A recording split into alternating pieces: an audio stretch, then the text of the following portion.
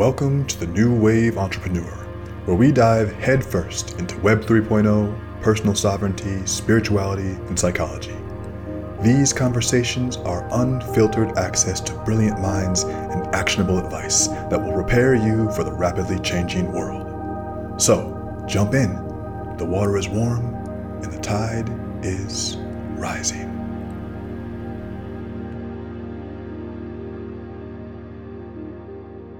Hello there. Welcome back to the podcast. I am so excited to have you on today's episode with me because we are talking with my friend Vic Laranja. Vic is such an interesting guy because he has experience in multiple different fields that don't really seem to connect on the surface, but connect deeply beneath the surface. Vic is a musician first and foremost. That's where I met him, or in the context within I met him, and he's actually a damn good musician and a producer.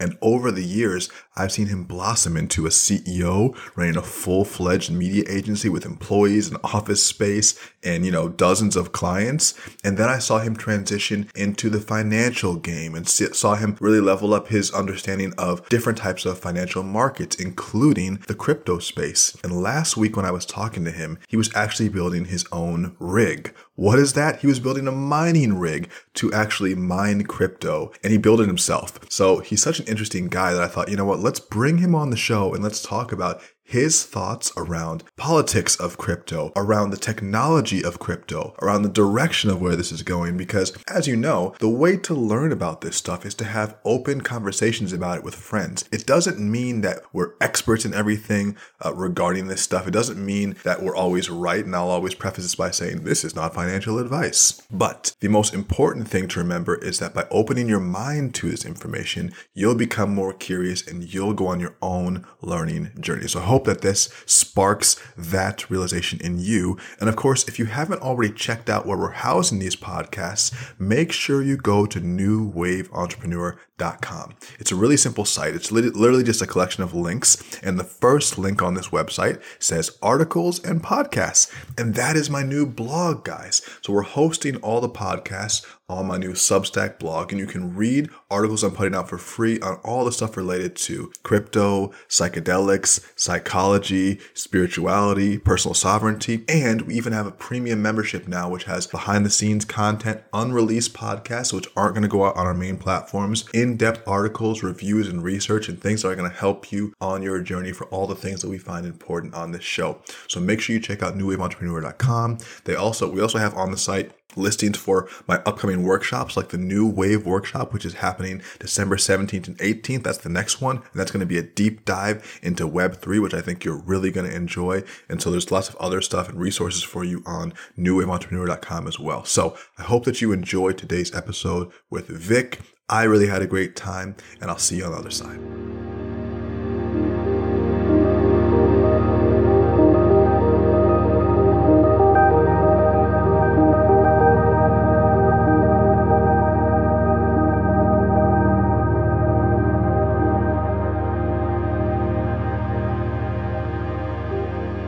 Welcome back to the podcast, my friends. I was talking to my friend Vic before the show, and we're like, hey, what do you want to talk about? And, we have a lot of experience working together, been friends for years now, and there's lots of things we could talk about. And I said, well, I was looking at my stats, and it seems like the only thing they give a flying fuck about is crypto. So maybe we should just talk about that. And Vic has been doing some interesting things in this space, including building his own rig, aka mining machine, aka money printing machine, aka God's gift to the digital earth. And I thought it was really cool. And so there's a lot of stuff to talk about today. I just want to have, it's only 11 o'clock in the morning here. So this is just coffee, but I want to have drinks and a chat with my friend Vic about the amazing world of Web3, blockchain, all the new opportunities. What's up, man? Good to see you. Good to see you, man. Thank you for having me on this brand new experience, the Daniel D. Piazza New Wave experience, man. I'm excited. There's lots happening. It literally seems like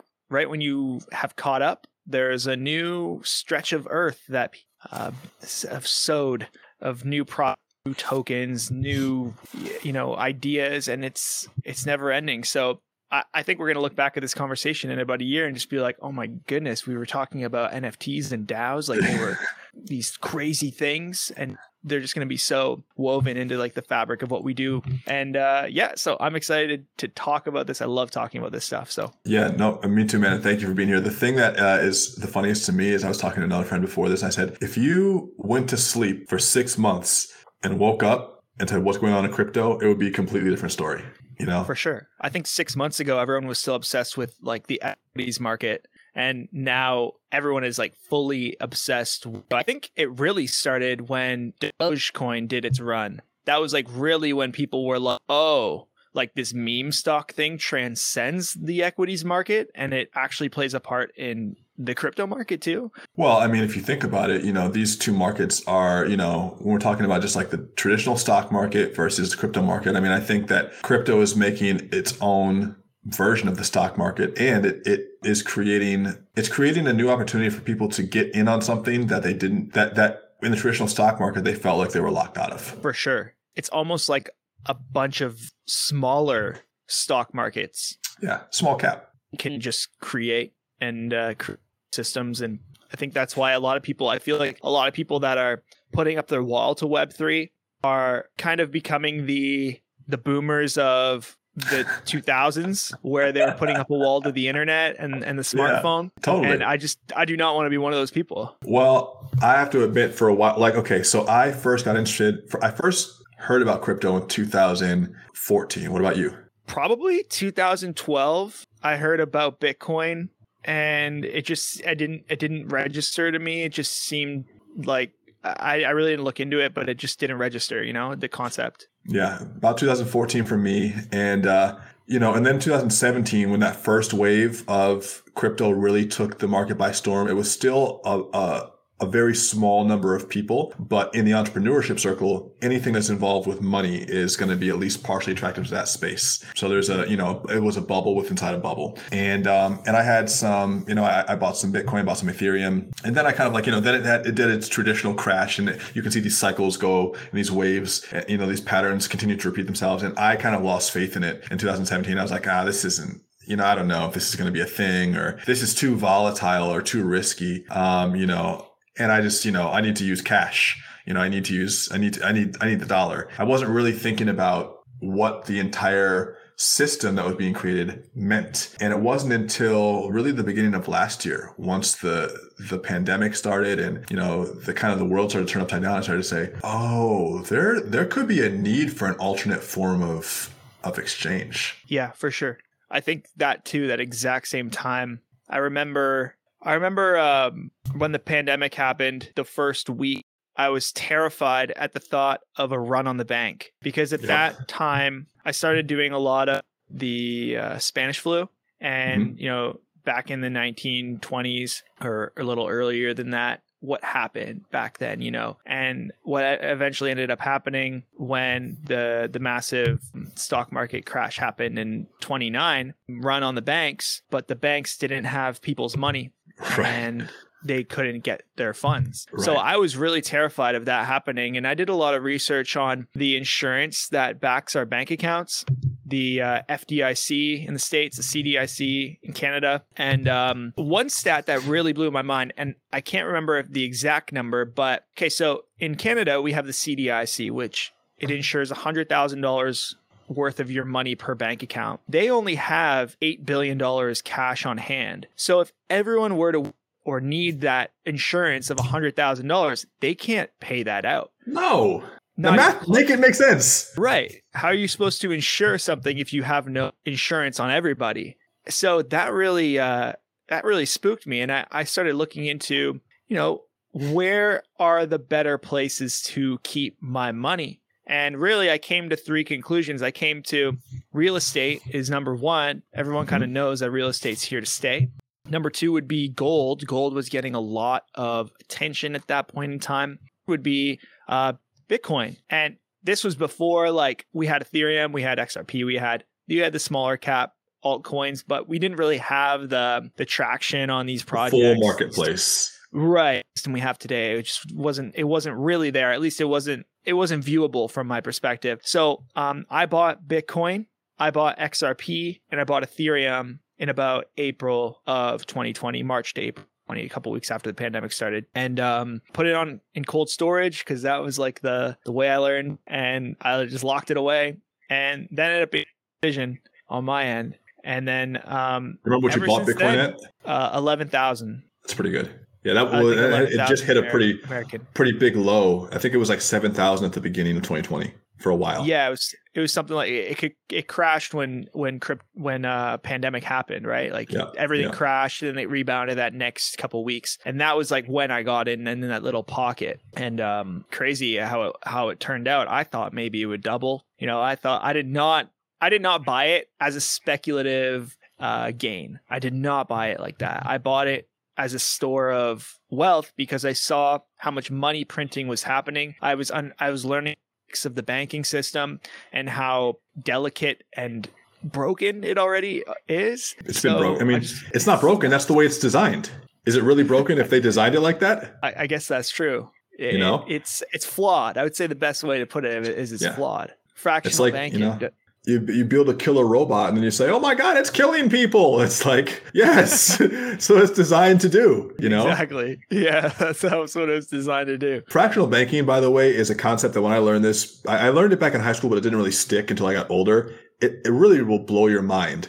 I mean, basically, and I think it's the same in Canada in terms of the amount they're allowed to loan out, but the bank can loan out 10 times the amount of money that they have on hand.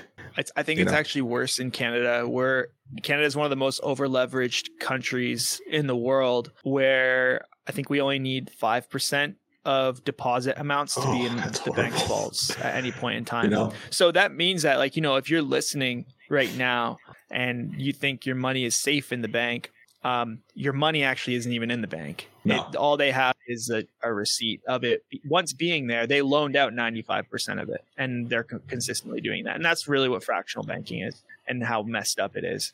Yeah, it's because the more that they loan out, the more that they can make. And it's all, and let's call it as it is. If a private person does this, it's a Ponzi scheme. If a government does it, it's fractional reserve banking. There's really no difference in the logic of it.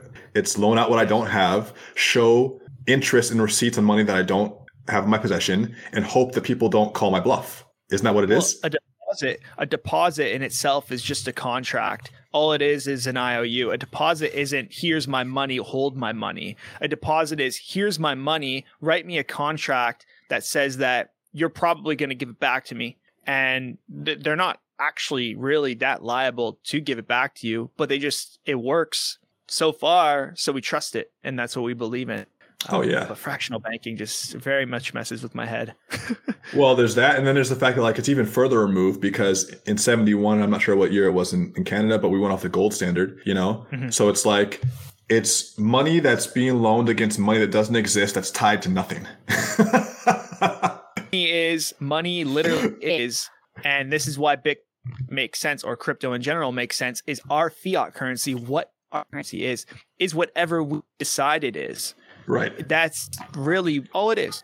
It's just whatever everybody decides it is at one point in time. And people are like, well, there's nothing backing Bitcoin. It's just, we just decide that price and that's what it is. For sure. That's 100% what the fiat currency is as well. They're the same thing. Well, the only difference is that Bitcoin has a limit on how much they're allowed to print. Correct. 21 million. Now, have you seen the world debt clock before? Yeah, I have. Isn't it just excruciating? Like $21 trillion or something crazy like that? How much is it? I'm going to share this on the screen. Let's see.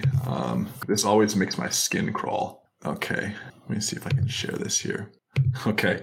So this is the world debt clock. And you can see, as usual, America's winning. We love to win. We're 28 trillion in debt. Our GDP is only 23 trillion. So, just a basic accounting here shows that we're underwater, and we don't even end up paying back this debt. We only pay off the interest, and we can't even pay off the interest in its entirety. Actually, our bills, our currency debt to the Federal Reserve, it's a debt note is what it is. So cash doesn't necessarily even exist. It's just for a debt note, I would say. So China's doing quite well. China owns all the U.S. percent of the U.S. national debt. I know. I know. If China wanted, they could squash the U.S. like a bug. Don't apologize to me. they could rug pull you guys. They could easily. They could call that in. I mean, and it used to be that we the implication was, well, we have total supremacy and superiority because of our military, and that's not really the case anymore. No, it's not. We're not the ultra transnational power that we have been. In the middle of the pandemic, China was stockpiling tons and tons and tons of physical gold. And I heard the rumor that they were creating their own crypto that was backed by physical gold, bringing back the gold standard. They're trying to take the reign as being the global currency. That obviously that is China's number one priority, to be like the biggest producer of everything and anything in the world. They want to take the United States spot, really. Well, a quick diversion into history here is that, during World War II, when Europe and the rest of the world was, going to blows, America actually had a very strategic entry into World War II after Pearl Harbor. And it's basically like entering into, the third or the fourth round of a 5-round fight pretty fresh. It doesn't mean that we didn't lose a good amount of troops, but Europe had already been fighting for years before we got involved. We got in there, we fucked everyone up. While that whole thing was happening, the rest of Europe was sending their gold to American banks to safeguard it because their countries were at war. So we were stockpiling the world's gold. Ended up, quote, winning the war and coming on top, even though the Allies won, which includes Canada and a lot of the Western European countries. Countries in Europe were ravaged and they had to rebuild, including the UK. The United States was basically untouched besides Pearl Harbor, which wasn't really a big deal to us outside of the people that died, obviously, but we didn't get major damage here. So we didn't have to rebuild. We were fresh. And since we had all that gold from Europe, we became the world's biggest holder of what at that point was the store of value in the world. Therefore, because we had that control, the world currency became pegged to the dollar. And we basically took control of global markets because we had control of all that gold, and we just started loaning it out to people, and all the world's transactions started being done in dollars. And that's how we were able to print dollars for decades after that and have it be so well received throughout the world. Now what's happening is the dollar is clearly and obviously slipping as the reserve currency of the world. And I think that we're going to see over the next few decades, 10, 20 years, that China in the yuan and, maybe potentially other currencies will be the world's reserve currency.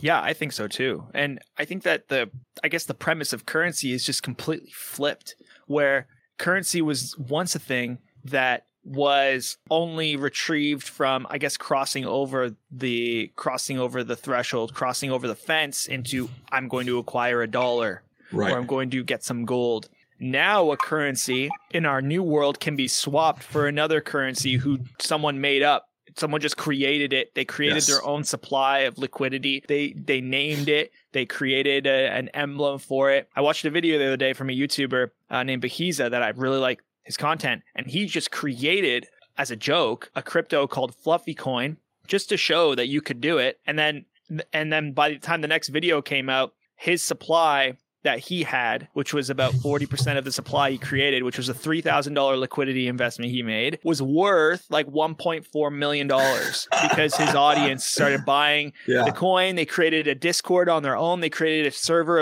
of developers, a community, like for no reason. There was no utility behind this coin at all. It was just a currency that came out of thin air. That's Doge.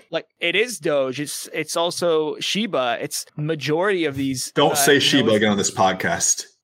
Well, I mean, it's a thing that, people are putting their money into. I keep seeing it on my Facebook that, Shiba. Yeah, but like Shiba is like, it's just another one, and there's going to be more. Oh, there's going to be more, of course. They're happening right now. We still know about them. Exactly. But it'd be nice to know about them. It would be nice to know, yeah. It would be nice to know about them. And we went through the same thing with Doge. When Doge was blowing up, I felt the same way about Doge. I was like, don't say that. Don't say Doge around me.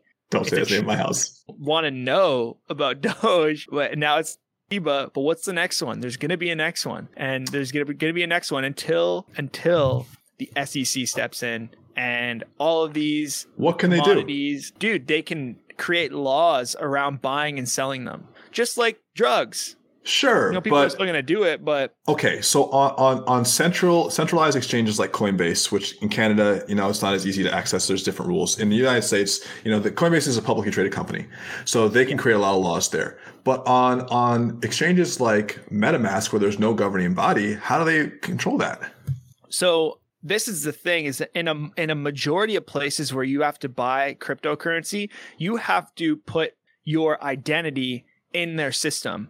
And that identity is linked to your wallet address. Now, all of your transactions are now public. They have access to that as a company, as a centralized exchange, as you said, right? And now every transaction from any wallet you do is on the ledger. It's public. You can see it. It's not like all this information is really hidden. It's actually the opposite. That's true. It's out in the open. So for me, I know multiple different exchanges that I've signed up for. I've had to take a photo of myself with a piece of paper that says the date, Same. my name. Dude, guess what? You're locked in, bro. They know who you are, and you have a wallet address that any transaction you made, it's tied to you. So you might think okay, how are they going to control something that's decentralized? But the downside of it is that it's transparent. It is public. They can control it. They can knock on your door, right? I think that's true. And I think that there are levels of abstraction to this game where the more things become all crypto, the harder it will be to track. For sure. For sure. But the justice system can swing its hammer at any point and create some sort of ban like China did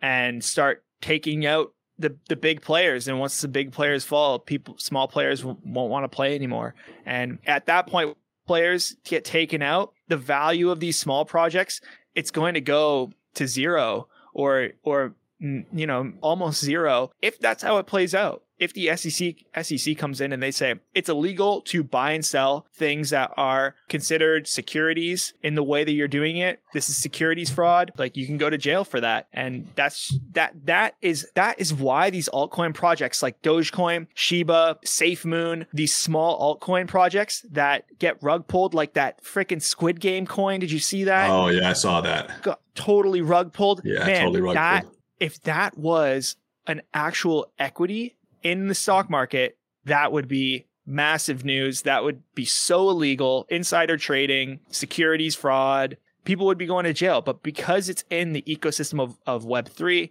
and of crypto and altcoins, it's protected by this imaginary barrier of we haven't figured out the definition for it yet. And that's what worries me. I might be wrong about all that, right? But that's what worries me. I think it's similar to when Uber came out and they're saying, "Oh, you're a taxi company." They say, "We're not a taxi company. We're a technology company." I think with these coins and these projects, you look at Ethereum, for instance, it's real money as far as I can tell, but at the same time, there's a strong argument that it's a decentralized computer, that it's a network, that it's, that it's a platform for applications. And it is. So there's going to be a lot of that as well. And I think that China will be successful, and they so far have been successful with restricting and banning crypto. But I think the United States will have a much harder time, even because when you look at the states, for instance, different states are fighting back against federal regulations and creating different laws within their state. Miami is becoming a crypto first city. New York, New York's governor is taking his mayor is taking his paychecks in crypto. And the states are actually pushing back against federal regulations. And I think certain states are going to become crypto havens. And so there might be some, just like they have with marijuana in this country, certain states are going to be crypto bulls. For sure. And you see that with El Salvador, right? Who is massive bull. And the interesting thing to counter what I'm talking about with the SEC, right? The interesting thing about El Salvador is they're the first domino to fall. They're the first nation to be we accept all of this that's going on. Mm-hmm. You're free to do it. And because one nation crossed that line and put their foot in the pool per se, or dove into the pool, really is what they did. Now every other nation is going to get FOMO about not doing it. Right. So that puts a counter argument to everything I was saying about regulating the crypto space, is that El Salvador might have saved any of that from actually going down, because now the US can't just go and do that. They don't want to be like China. They don't want to be like Russia. They want to be a free country where you can do things, you can create things. And that's why El Salvador, they did something great. But Yeah. one thing that I want to mention, can you tell us what they did before, like, move on? What did they do? They bought a whole bunch of Bitcoin, right? Yeah, and it's like actually a They've been currency doing that it. you can use in their country to buy and trade now, and they want to create a crypto city in El Salvador as well. They want to create a Miami. Pretty much, yeah. I think it's called, like, I forget what it's called. It might be called Bitcoin City. I don't remember. Don't quote me on the El Salvador thing, but it's something that I've been paying attention to a little bit. Really interesting, though, that they crossed the line that needed to be crossed. Someone had to do it, and one nation did it first, and that's awesome. Well, I think consensus is the huge thing. I mean, I do think that actually over time, regulations in the US will favor crypto because capitalism is a driving force here, and there's so much money in it that will push people and regulations over the edge. And consensus is huge worldwide. It's like if the rest of the world acknowledges Taiwan, then Taiwan's a country. But to China, it's not a country, But everyone else trades with Taiwan like a country. This book was released in Taiwan and not China, And so I think that consensus will rule. And if other countries are trading in crypto, far be it for America, which is already a slipping power, to say we're not going to do this. But I think it will take some time. I mean, you got people in our Congress who don't even know how Facebook works. They're years behind. For sure. And I think that there's definitely truth to what you're saying. How I see it playing out is one-off projects of I can create a coin in my basement in an hour, just follow YouTube tutorial. I feel like that's the type of stuff that's going to be regulated. Sure. Yeah. You can't go and make a currency like you are an individual. That's a play on security fraud. That's how I see it playing out. I could be wrong though, dude. This is just kind of my prediction.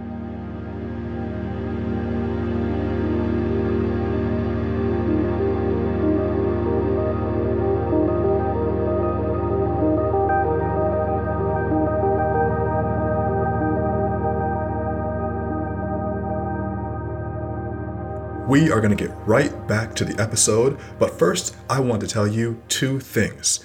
Well, one, I'm so grateful that you're here. Thank you for taking time out of your day to listen to me and to have me share some of my opinions and my thoughts with you.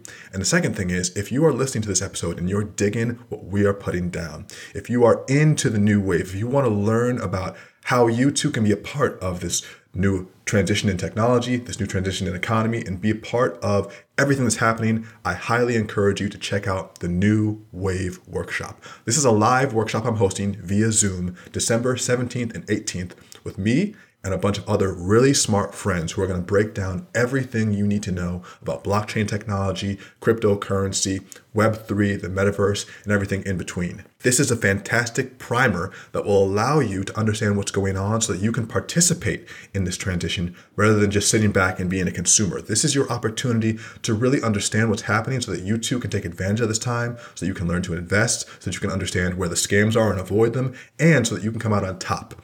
This is a great opportunity for you to be part of the new wave. So if you want to learn more about this workshop and how you can get involved, you go to newwaveentrepreneur.com/workshop. That's where all the info will be. And of course, we'll put this in the show notes as well. So thank you for listening. And now back to the episode.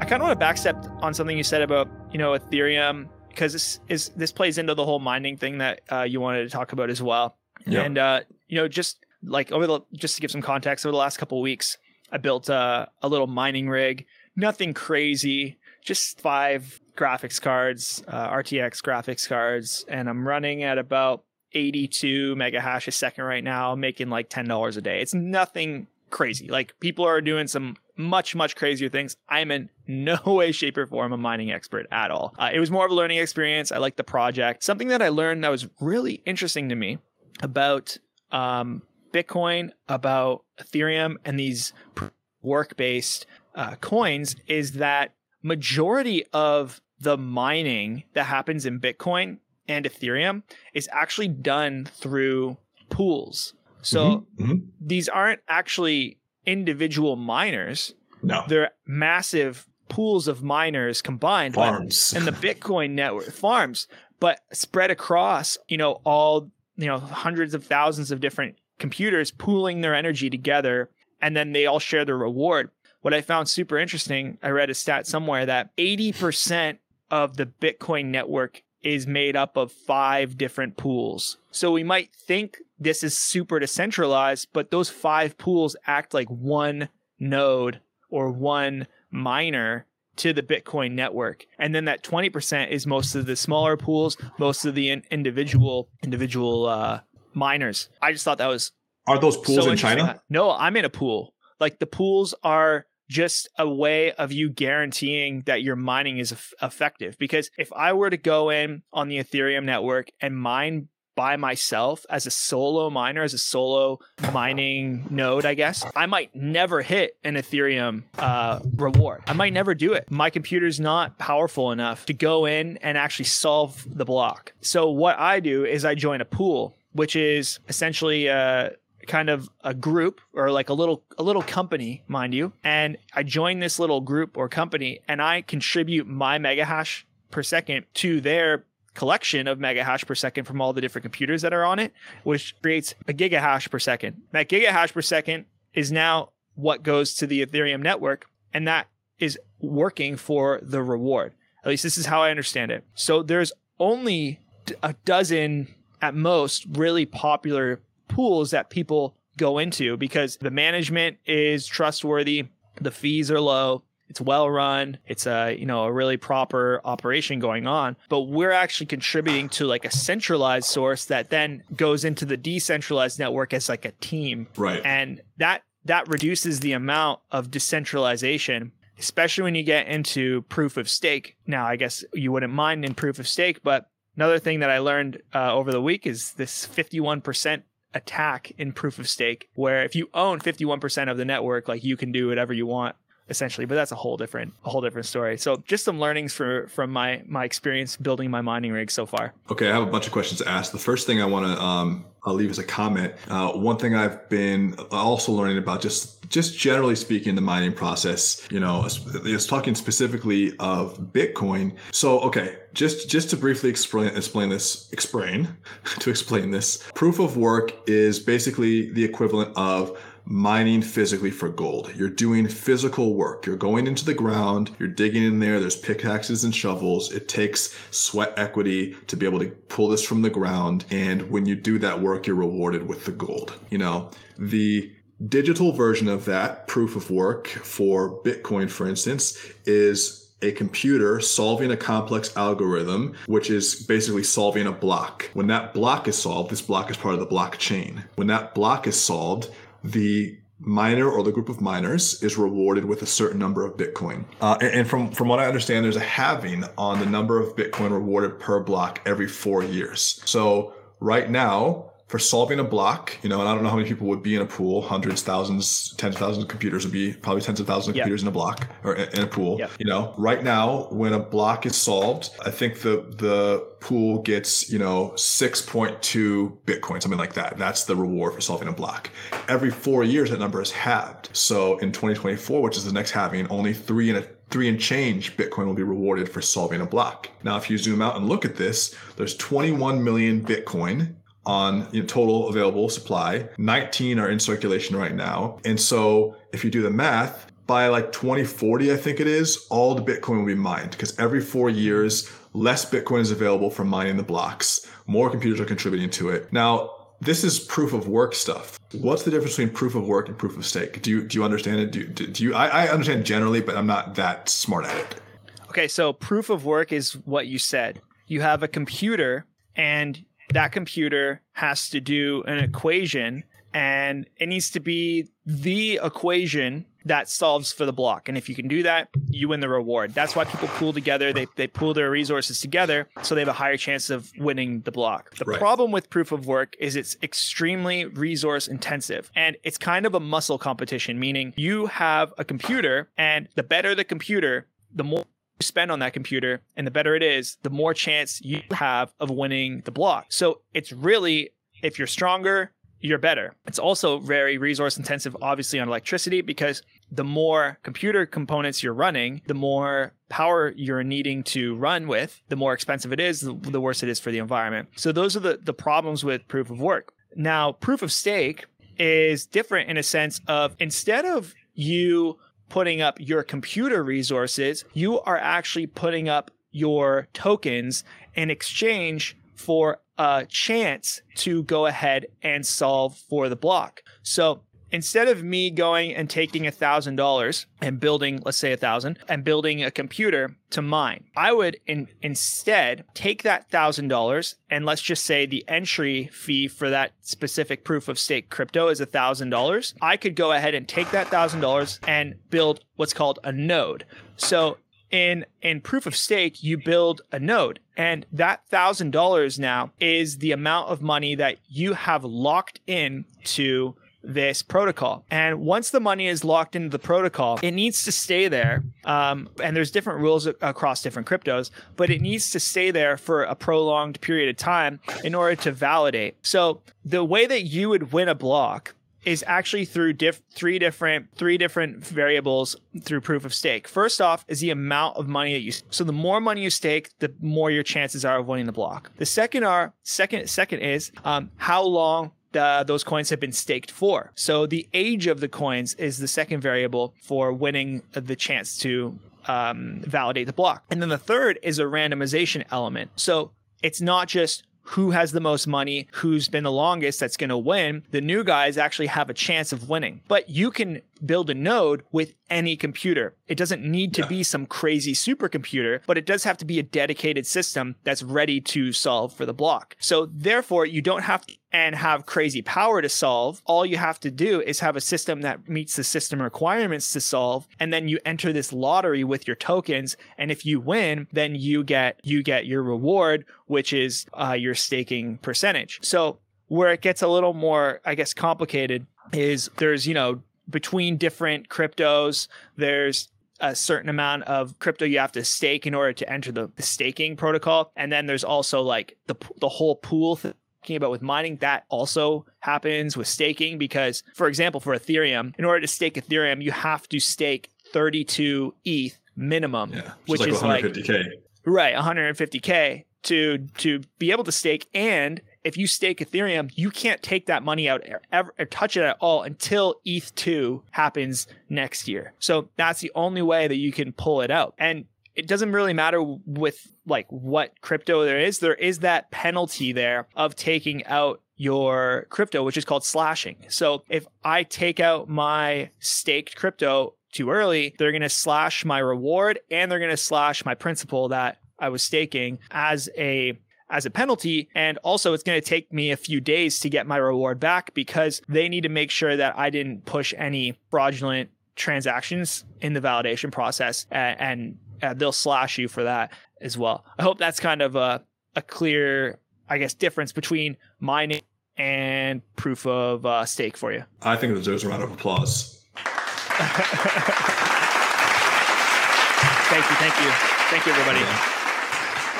As only a university professor, which you are, could contribute. Thanks. Yeah. Yes. For sure. That's a great explanation of proof of stake. It really helps me to understand. And yeah, I mean, the whole thing with ETH is like no individual. I mean, that's not actually not true. But most individuals aren't going to have 32 ETH to stake. Right. They're going to have now. If you look at these other cryptos, Polkadot, Solana, Avalanche, you can stake those as well. And what I think is so crazy about staking is, the rates of return of some of these projects. I was looking at some of these different staking protocols and seeing that, man, you can get 700, 1,000+% return on some of these. And when you look at traditional stuff like the bank and you realize that a savings account is actually losing money because it's giving you 0.15% interest, but then inflation is at a minimum 6%. It's probably higher than 6%. They're probably only reporting 6%. You're losing 5% a year or more. And so these obviously look incredible. And then I think to myself, isn't this also a version of a Ponzi scheme? Like, how long can these staking rewards you know what I'm saying? How can this really be true?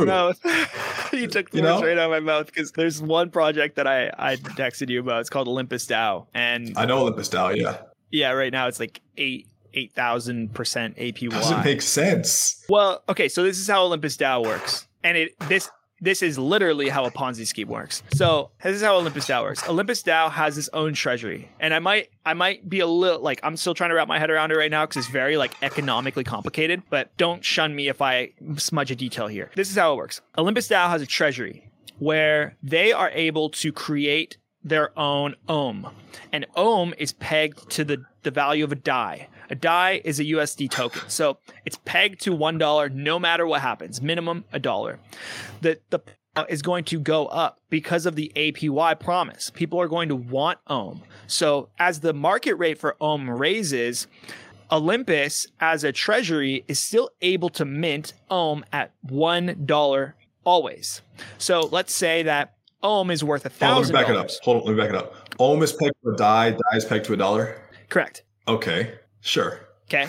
So ohm is pegged to DAI at the floor. Never go under $1 because that's what it's minted at. Only the treasury of Olympus or ohm or Olympus DAO can mint these tokens at $1. Which one's the token, ohm or DAI?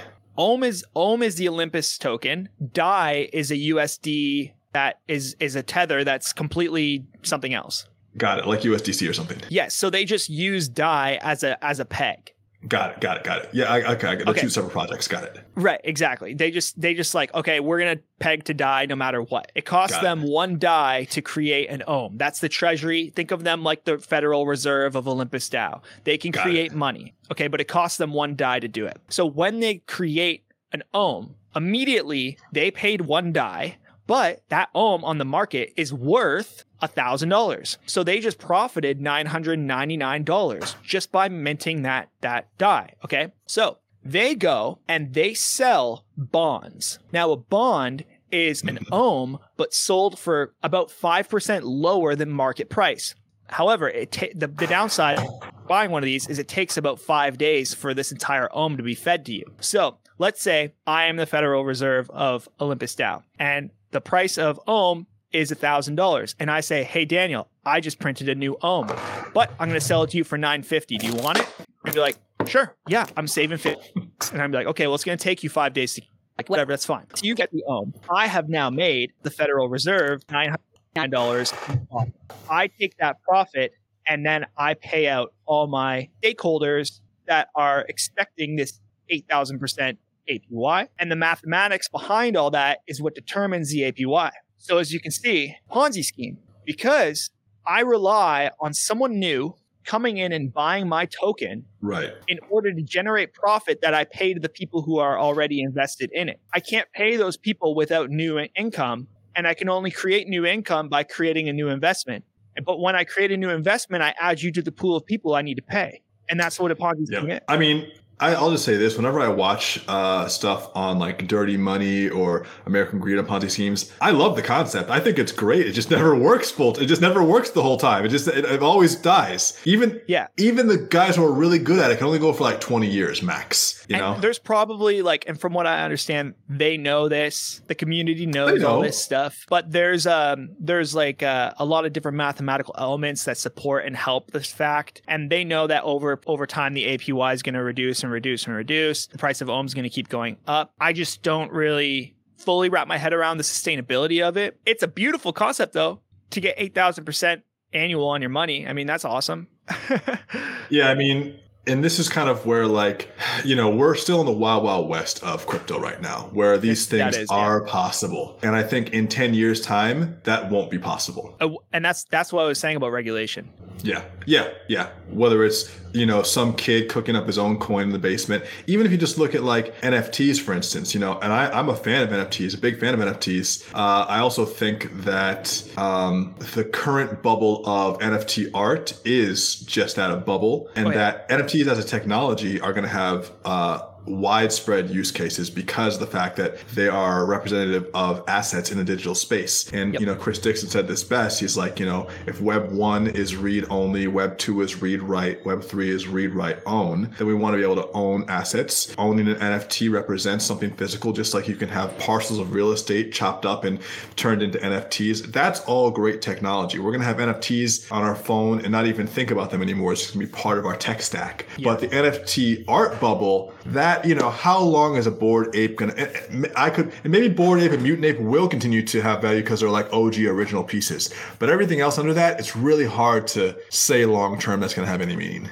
So the way that I like to think about it is you got to ask yourself, are you a materialistic person? If you're not a materialistic person, then owning an NFT shouldn't really have any meaning to you. It's like owning a painting. It's the same thing. You own one of one, right? Yes. So if owning a painting doesn't fulfill any desires for you, then neither should owning an NFT when all the smoke clears. If you're not materialistic, unless an NFT has utility, then owning an NFT probably isn't the best investment for you. You might feel like you need to because everyone's making gains or you got FOMO. But if you're not a materialistic person and you don't care about having stuff, then having stuff in the metaverse won't feel any different than having stuff in real life. Now, that being said, I think when we talk about how NFTs are used in the creative space, especially for creators, I think there's a huge benefit there. Because if you look at, let's say, for instance, when artists go on tour, they make most of their money from shows and merch,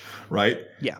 And NFTs are a great way of selling their product in a way that is not only way faster and way more transmissible, but also will continue to pay them in royalties that cuts out the middleman of a producer or of a studio, of all these executives that are taking 98% of their money. And it creates ownership from a fan base that make them feel like they have real ownership in someone's career. So for instance, if I buy Rihanna's NFT and Rihanna's celebrity is rising, my NFT is theoretically gaining value because she's gaining social value. And that's something that's a new concept. That is a dream of mine of the past. Market for artists. I remember thinking when I used to listen to Drake a lot, like in 2010, I was obsessed with Drake before, he was really that big at all. And, or he was like crazy world famous like he is, the GOAT, how people say.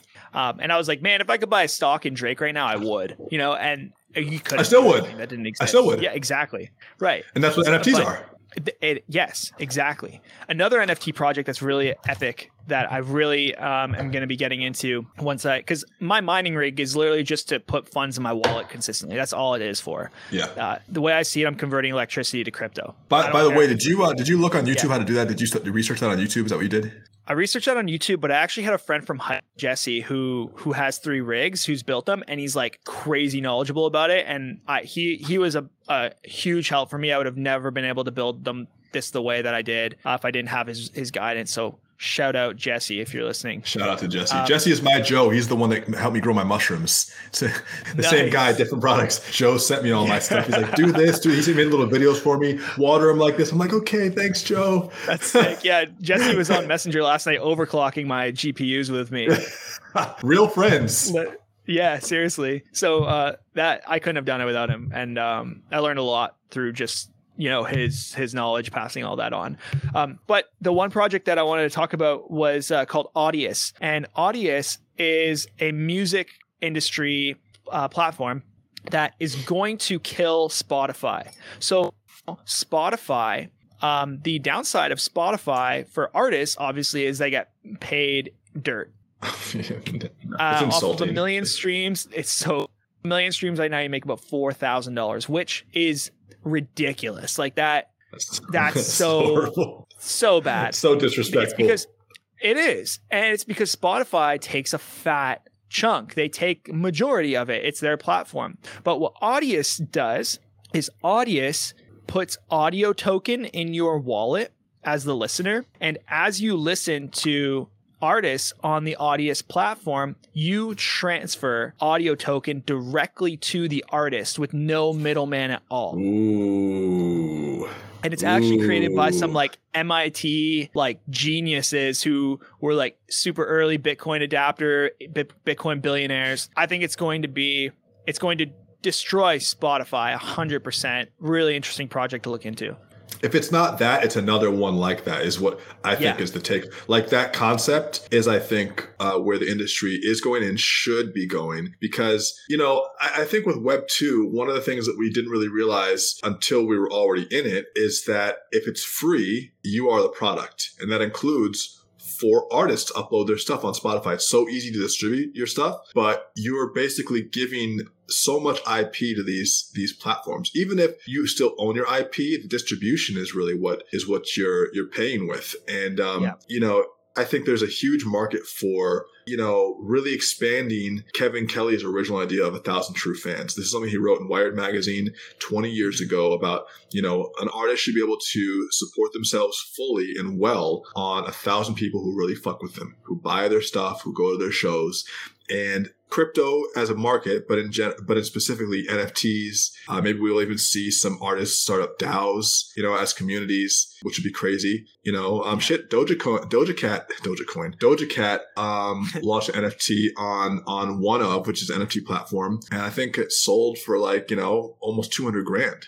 So these artists really are they're taking back true control over this. And it's going to be a few years before we see how that shakes out. I think if you're an artist right now, you need to be in the NFT space because there's this almost magnifying phenomena of people just wanting to listen to your music because you have an NFT of it. Yeah. And I've seen some artists who have 250 monthly listeners. I saw this one project, NFT artist, 250 monthly listeners on Spotify. Made $250,000 off of his NFT album launch. Mm-hmm, mm-hmm. How do you do that? He only had 200 buyers. How do you do that? That's crazy to me. So it's nuts. It's the wild, wild west right now. And I'm I want to go all in. I just want to work in it. I want to be in it. I want to be a part of it as much as I can. And I am the most fearful of just falling behind on what's happening, because once you fall behind, it's like a slippery slope. It's discouraging to get back in.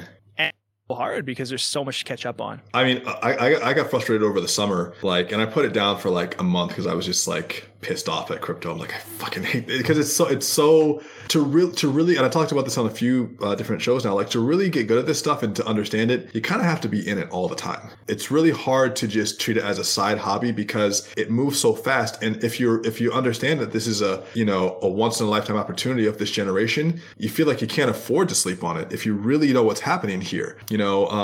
The stock market existed before this did, but a lot of people felt priced out of it. They felt they didn't have access to it. Now they're rebuilding this. And, the projects that are starting now are moving at, 100,000x a logarithmic rate compared to, even how fast the stock market moved in comparison to the internet boom. If you would have put this on my story, a few days ago, $1,000 into Amazon in 97 when it dropped. They've had 3 stock splits since 97, and that 1,000 would be 350 shares and it'd be worth 1.2 million now, which is great gains, for $1,000. But even that pales in comparison to you just investing in SHIB coin last year.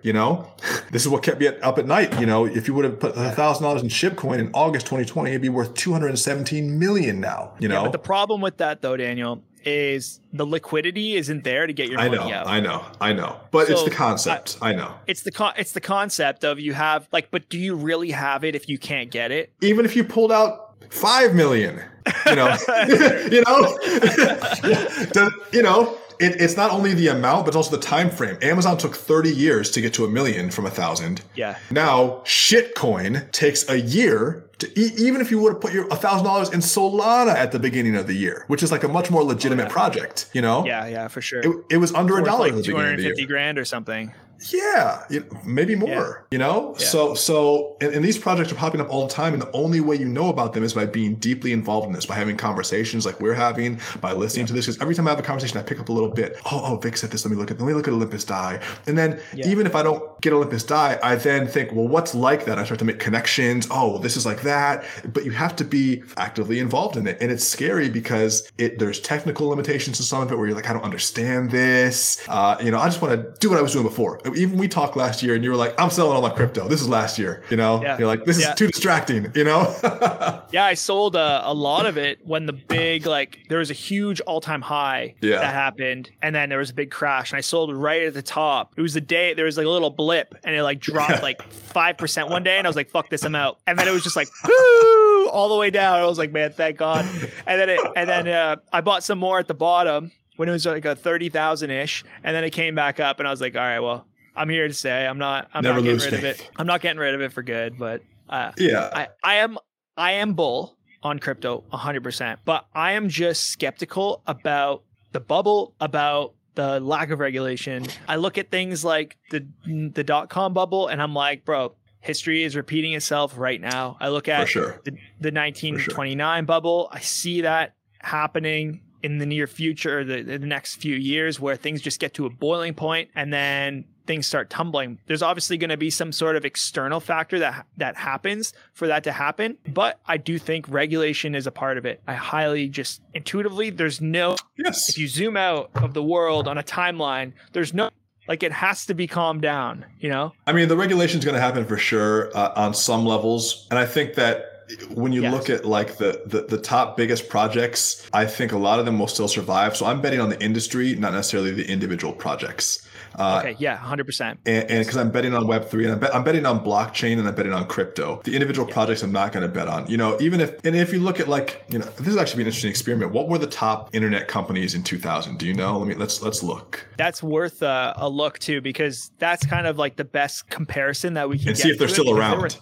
There were thousands of massive or companies that were just, you know, websites were just popping up and then getting listed and then exploding. And people lost so much wealth when those bubbles started popping. Let's see. The 20 internet giants that ruled the web, 1998 2018. Let's see. This is kind of let's see what this site says. I want to share it on the screen here. Now, who knows how accurate this is? It's just something I pulled up in 2 seconds, but let's look at this. Okay, top 20. Can you see this on the screen? Yeah. Top 20 internet giants that rule the world. AOL, Yahoo, they're both here. GeoCities, dead. MSN, this is in 1998. You know, now let's look at Google, or let's look at 2003, because you know, depending on where you think we are, according to the adoption curve, we're in 97 right now. So technically, we'd be more 1998. So if you look at AOL, Yahoo, the top 5, AOL, Yahoo, GeoCities, MSN, Netscape, 2 of the 5 are dead. AOL, Yahoo, and MSN are still billion-dollar companies. Where was Google in that 1998? I'm not sure if they were founded yet. Wow.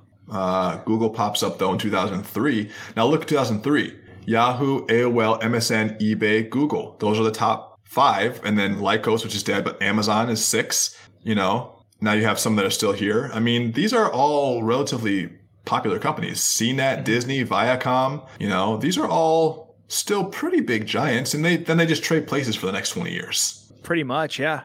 Interesting that Google was number 2, even in 2013. Yeah. And, you know, and they trade spots. So, you know, my approach to that is, all right, Bitcoin, Ethereum, what's under Ethereum? Solana, Avalanche, Algorand, XRP. You can't buy XRP on Coinbase right now. Cardano, yeah, I guess. Why are you so salty about Cardano? Because Charles Hoskinson is all talk, no do. Come on, let's go, buddy. It's been slow. And I was really bullish on Cardano last year. And then I'm like, okay, well, other chains are launching and they're making progress. So you guys have to show something. It's not, you have a great vision, but like, you got to come up with the smart contracts, guy. Yeah.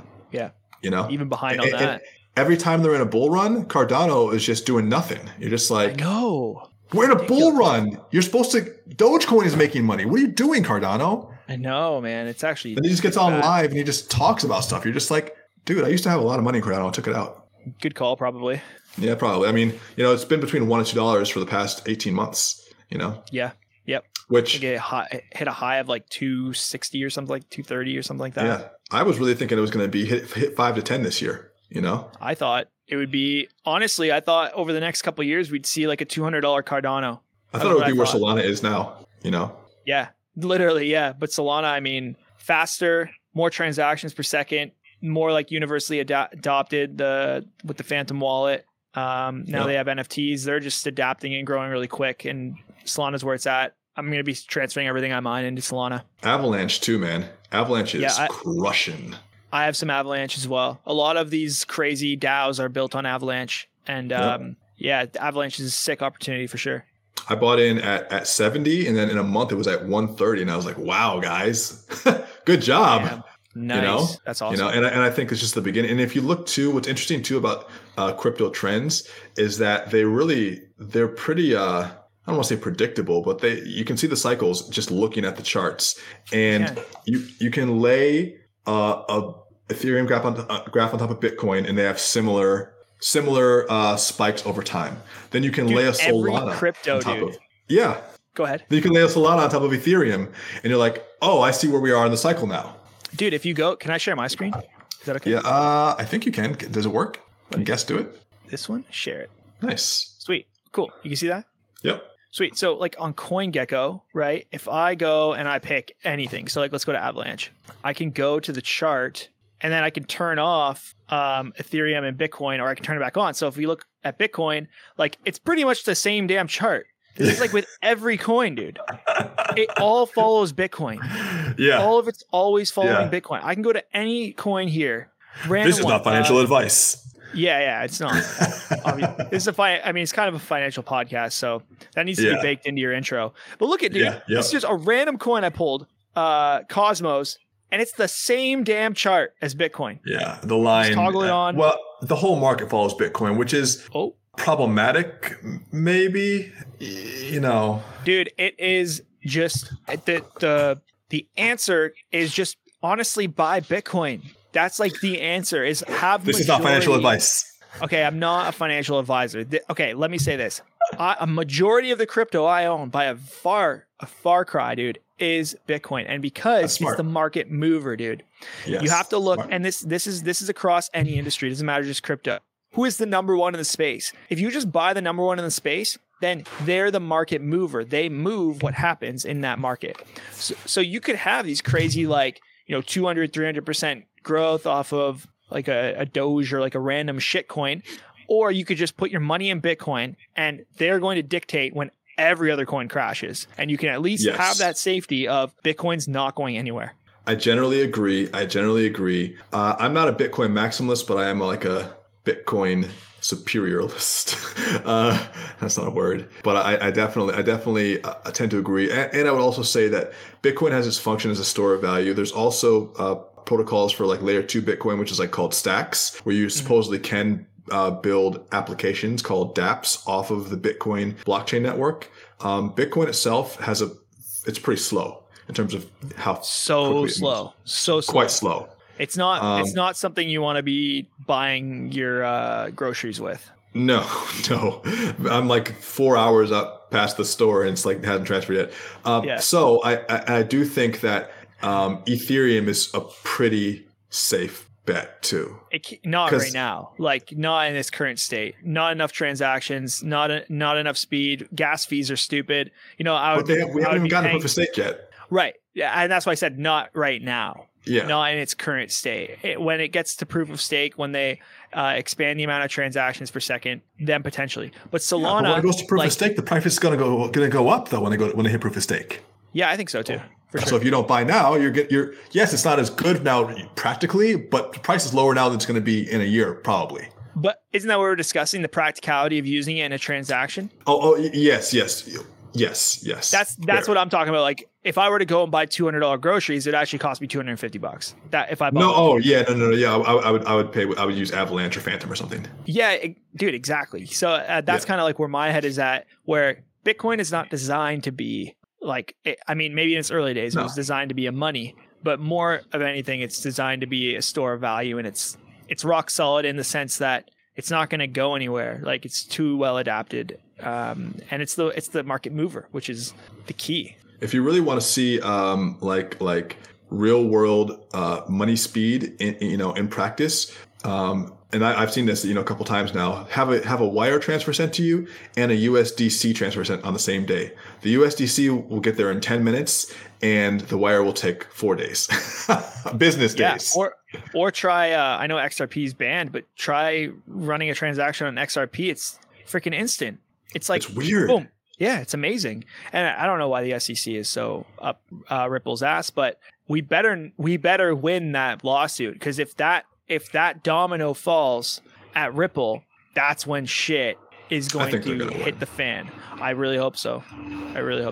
Well, and you know what actually confuses me too? Like, I don't know how it is with Canadian banks, but in American banks, we have this thing called Zelle, which is just like an instant pay system.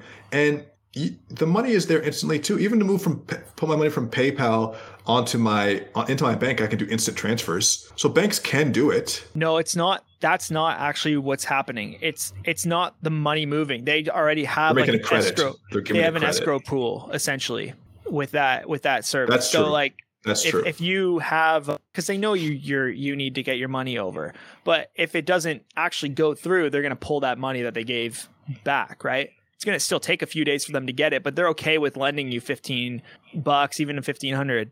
They're okay with it. But you can't send the money unless it's in your account. So like, Right. I can't, I have to have it there. They have to have proof of funds. They pull that money out of your account, put it in their account, and then start moving it. At the same time, they take from their escrow pool on the other end and give that. So it has the illusion of boom, boom, but it's not. It's going to go through, 6 different back channels through 3 different countries. And all these fees are going to happen that you're not even aware of until it gets to that location, actually to that final escrow pool to refill it just gave out. That's essentially I thought how was interesting. wire transfer works. I tested this on PayPal, and I tested it because I made a mistake, and then I saw a little loophole, which I guess is kind of what you're talking about. I forget what the exact scenario was, but I made a transfer from my bank account, like basically moving money from my traditional bank account to PayPal. And normally it will take a few days for the money to actually be withdrawn from your bank to hit PayPal. But PayPal, if you're if you're depositing money in your PayPal account, sometimes they'll credit you immediately. They'll put the money in your balance because you made the transfer, but the money hasn't left your bank account yet. So it's kind of like it's double accounting. It's still in your bank, but PayPal then gives you the credit. So like I made a transfer of $50,000 from my bank account to my PayPal. PayPal registered the money, and I was able to transfer money from my PayPal that didn't actually have the money to another PayPal, and they got the money. So, but it was still in my traditional bank account, and it hadn't actually left. Yeah, so I would just if you're curious about that specific mechanism, it's probably baked into the PayPal user agreement. It's kind of crazy though that I'm like, I've gotten the money 2 PayPal accounts away and it hasn't left my bank yet. Yeah, it's weird. Usually it would take the money from your account and then drop it into the other account, at least to have the illusion and not like the double spending of it. Yeah, I think, and if you read the Bitcoin white paper, one of the main things that they're trying to account for is the double spend. Because that happened. That's an industry. Have you read the white paper? I haven't actually read the white paper, but I've watched a lot of breakdowns on it. I've never read it start to finish. Yeah, I read it start to finish one time. I'm like, wow, this is really boring. Yeah, not programmed for that type of shit. Yeah, it's super boring, but it is interesting though because it's like the Magna Carta or the Constitution. Like it's a historical document at this point. Yeah, it is. Absolutely. Without a doubt. Dude, I could talk about this stuff forever. I mean, where do we even direct people to now? Do you want people to come see a website of yours, or how should they catch up with you? At viclaranja.com, you can follow me everywhere. Typically, I'm on TikTok or YouTube more than anywhere else. Actually, I'm everywhere every day. That's kind of my new stance. I'm just posting everywhere every single day. That's your subtitle. Everywhere, every day. Yeah, sure. My subtitle. That's hilarious. But if you go to viclaranja.com, you can check out anything I'm working on right now. You can basically go to any of my social links. You can even send me a message if you want to do that. And get in touch however you want. Cool. Well, I'll put it all in the show notes so people can click on it from whatever ridiculous platform this is on. This is obviously robbing the artists, but it's distributing it well. So that we're very grateful for. Perfect. Professor Laranja, thank you so much for your time, sir. Send me a rig. Dude, thanks for having me, and I suggest you building one. It's a fun experience. I'm going to. It's going to be right next to my my mushroom grow. There, and it warms my office. Well, that's I'm sure it's costing you enough to take you a while to break even. It costs about $3,000 to build, and it's running about $1.50 electricity a day, but I make about $10 a day on it, so it's profit. Not bad. And I'm not going to just take those tokens and sit on the Raven coin that I'm mining. I'm going to take those tokens and invest them into other projects that I want to make crazy returns on. So it'll pay itself off. Smart stuff. Yes, sir. Peace. All right. See ya.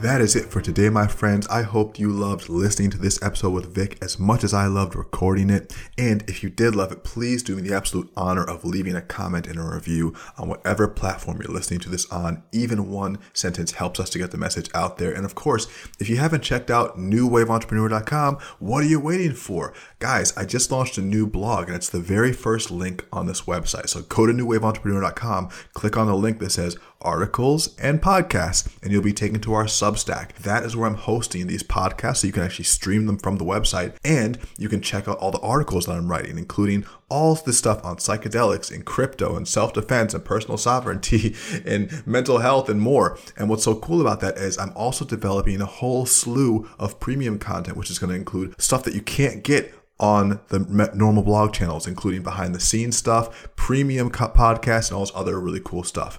So check out newwaveentrepreneur.com. On that website, I also have links to our upcoming workshops, like for instance, the New Wave Workshop, which is December 17th and 18th, all about the metaverse, crypto, DeFi. There's an opportunity to join our workshop on the site. And we're doing a merch drop soon, and that will also be on newwaveentrepreneur.com. So you can see we have a movement going, something's happening. This, the mushroom is peeking through the ground. It's going to explode soon. That's how I see this movement. It's just a mushroom underground that will soon explode. So anyway, that's all I got for you today, guys. Much love, and remember, the water is warm, the tide is rising. So jump on in and let's get ready to ride this new wave. Daniel, out.